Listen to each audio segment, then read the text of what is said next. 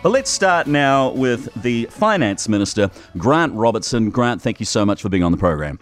No worries. Good afternoon. G'day, Grant. Yeah, a simple question to start off with, really. What is the legacy of someone like Mike Moore, and in particular maybe the lessons that he has sort of left for the politicians and leaders of today?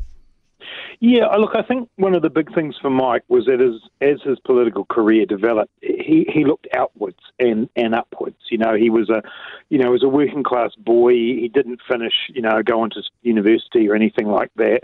He worked his way up, and there's a lot to admire in that, obviously. But by the time I personally came to know him, it was when he was in the WTO role, and I was in those days working as a diplomat up at the UN in New York, and just to see the way that he so completely understood the importance of a fair trading system for a country like New Zealand. A small country, we need the rules in place to make sure that we can earn the money to fund the things that we want in our society. So I really admired the way that Mike looked outwards and was never afraid on behalf of Kiwis to say what he thought. And that would be my other comment, is that he also leaves a legacy of straight talking, although occasionally with the odd florid phrase thrown in, but straight talking on behalf of New Zealanders. And he was immensely proud of being a New Zealander, and I again had a bit of time I spent with him when he was our ambassador in Washington, and that shone through there. So yeah, for me,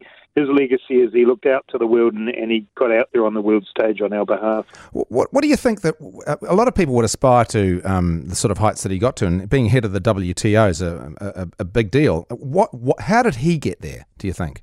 Yeah, sheer force of will, to be perfectly honest.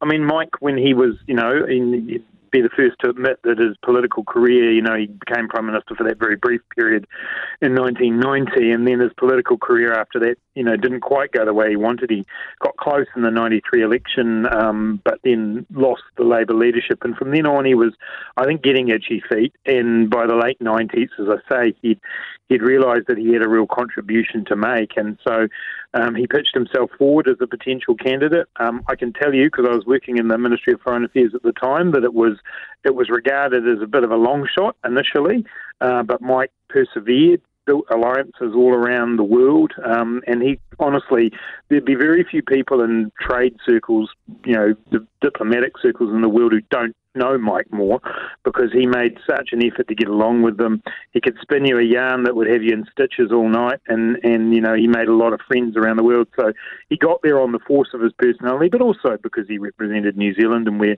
seen as pretty honest brokers in these things. But yeah, that role was, I agree with you, I don't think New Zealanders probably understand just how significant him taking on that global role. It came just after there were real ructions of the WTO, a lot of protests and so on in places like Seattle and that, and he really settled the organisation, got it off on a good path. He had to do a deal with another leader from Thailand around splitting the role over they took 3 years each, and I often feel if Mike had had another 3 years, the trajectory of the WTO might have been quite different.